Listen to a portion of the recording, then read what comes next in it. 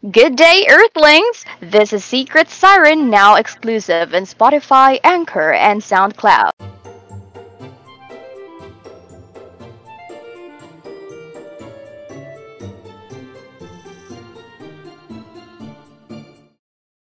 This is the new session of Secret Siren brought to you by Alex and Champagne. Hold your horses as society and economy will be our feast. Episode 1 Hashtag Where the Money Go. In this episode, we will be discussing crony capitalism, corruption and development in South Korea and the Philippines by David C. Kang. Kang is a Maria Crutcher Professor in International Relation, Business, and East Asian Languages and Cultures at the University of Southern California with appointment in both School of International Relation and the Marshall School of Business.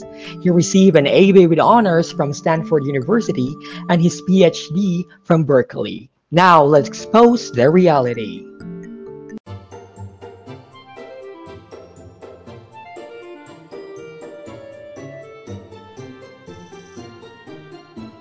Hey Alex, do you know Elizabeth Maggie? Who's this mysterious woman? I think she'd be sent to jail if she was aware today of how twisted the game she invented turned out to be. Wait, what did she invent? Monopoly! Do you play? Oh, Monopoly, no. Wait, why are we talking about Monopoly again? Kate Raworth of BBC wrote a paper about how this game exposed the evils of capitalism. Capitalism.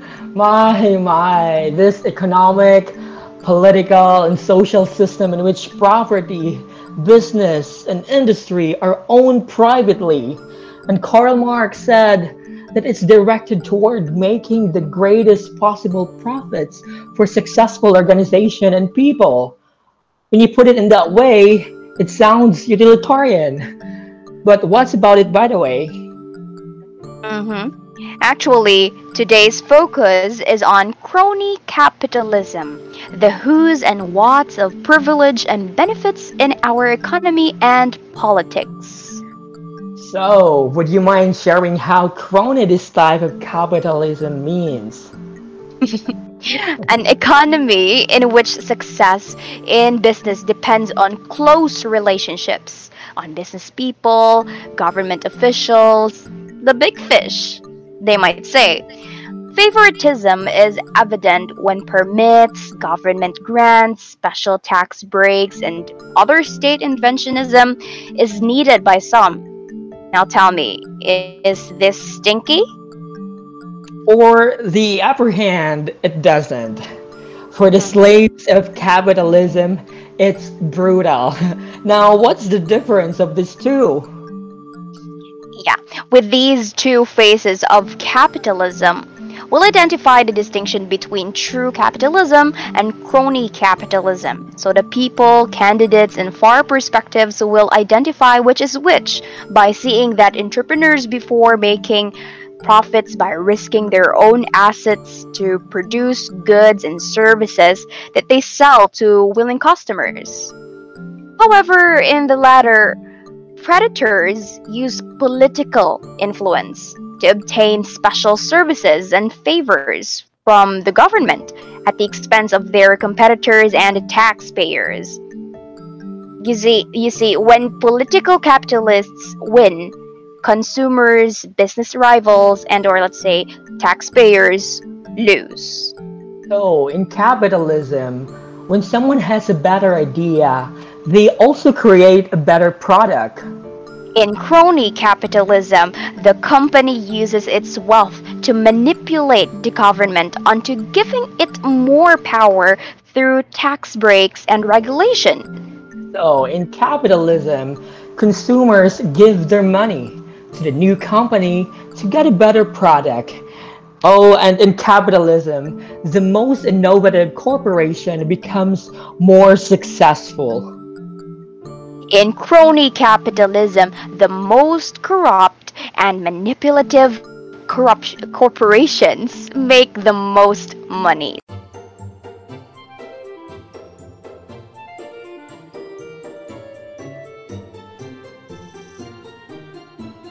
how about the effects of crony capitalism, the underlying effects of it? There has been a lot of discussions made, and most of them were negative about the sad dynamic of capitalism. But in simpler words, crony capitalism generates significant economic rents, which results in a misallocation of resources and the lower incentives for wealth creation. The corruption that accompanies cronyism constitutes a considerable hindrance to growth and development. The most damaging aspect of crony capitalism is its tendency to discourage restructuring and adjustment at a time when such traits are central to economic success. Oh, that's it. And have you heard about the Asian economic crisis of 1997? Yes, of course. This one brought widespread interest in the concept of crony capitalism, right? Yes, exactly. One school of thought has argued that the close and enduring relationship between business, governments, and banks actually caused the crisis.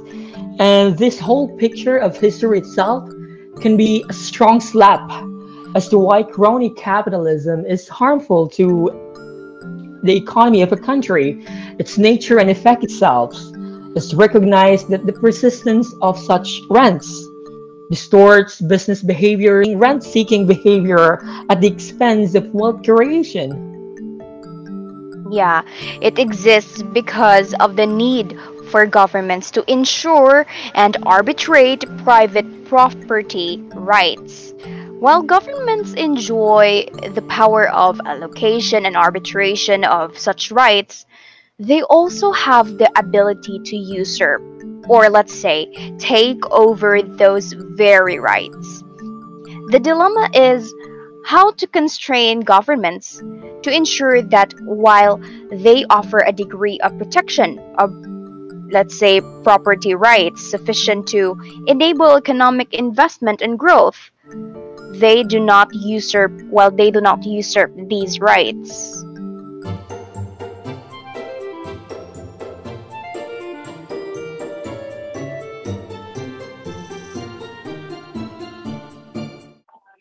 I'm curious, Alex, do you think there's a significant connection between development and corruption? Is that visible in this dynamic?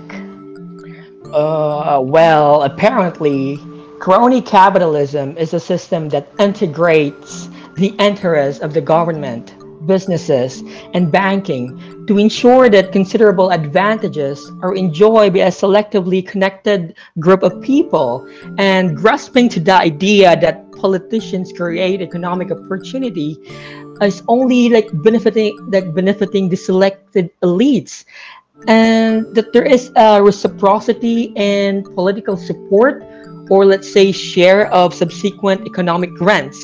So cronyism provides a solution to the credible issue of commitment. Wait, how is this called a solution? So let me explain that. So these solutions offer two distinct advantages as well.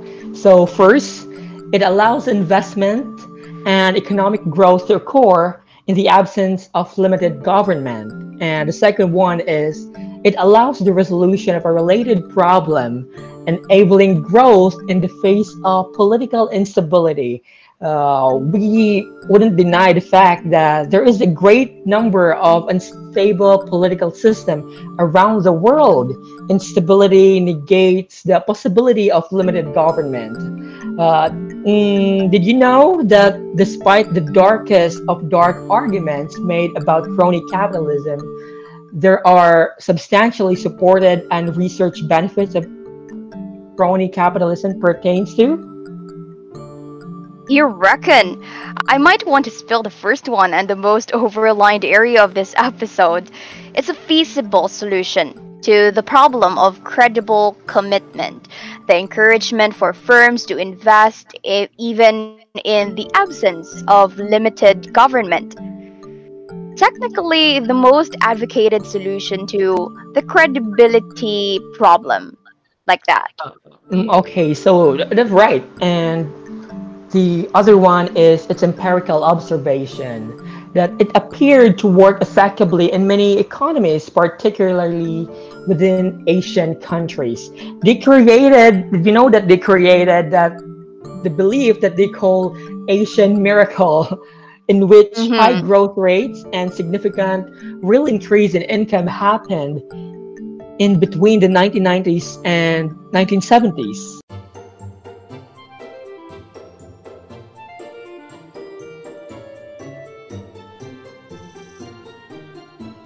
Korean and Philippine blueprints of economical and political allegiances can be our best example of our topic in this episode.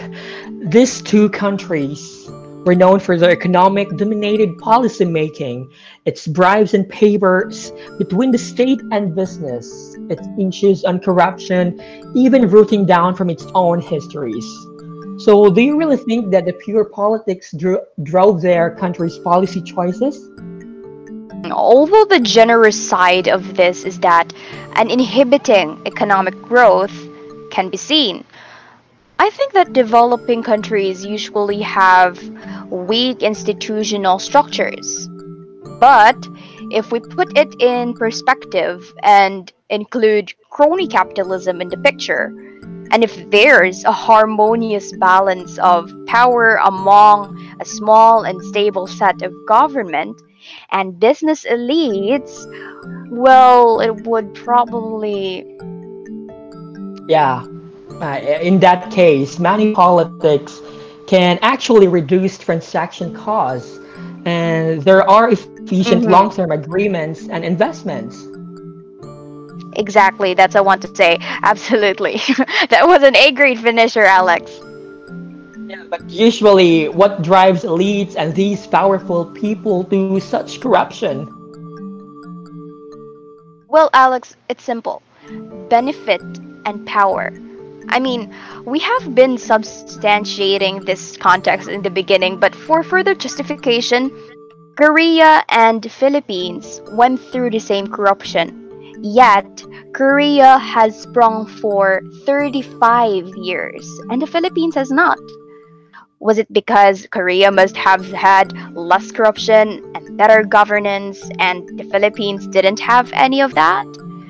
Well, apparently, both countries have similarities and differences. Their domestic politics and societal organization has been more similar, and their early economic state was also similar as well. However, Korea and the Philippines differ in how they were affected by colonialism and external factors.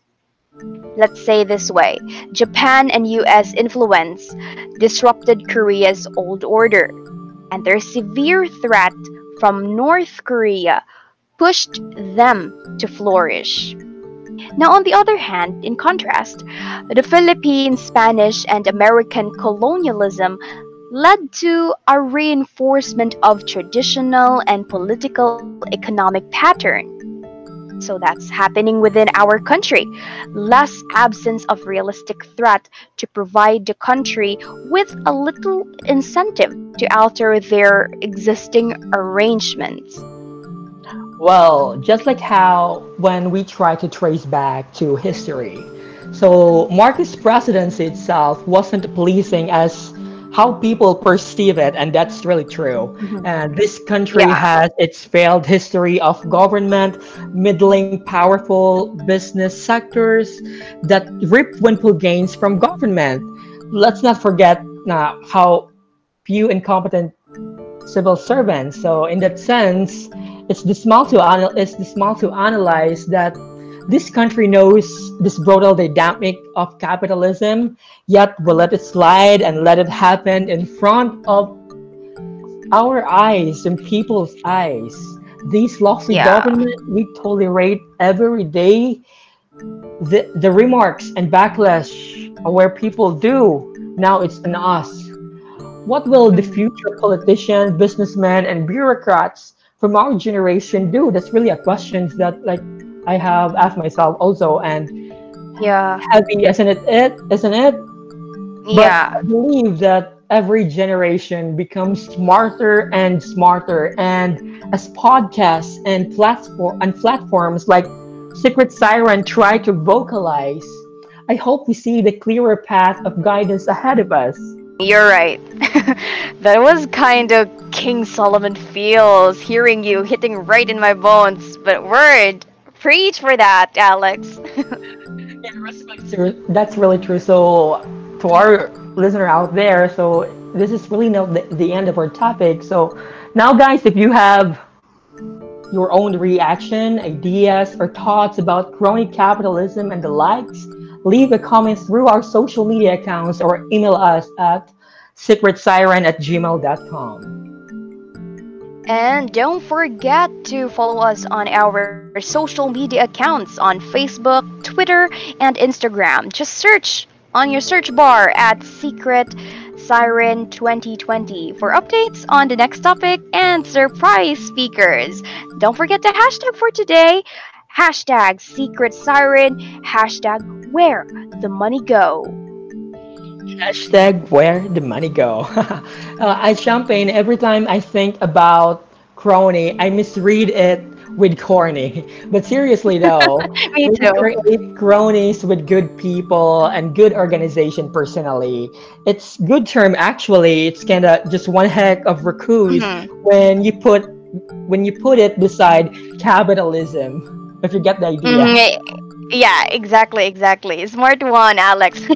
All right. Tune in to the next episode for more topics about society and politics only here in Secret Siren, your undercover voices feasting on policy and economy.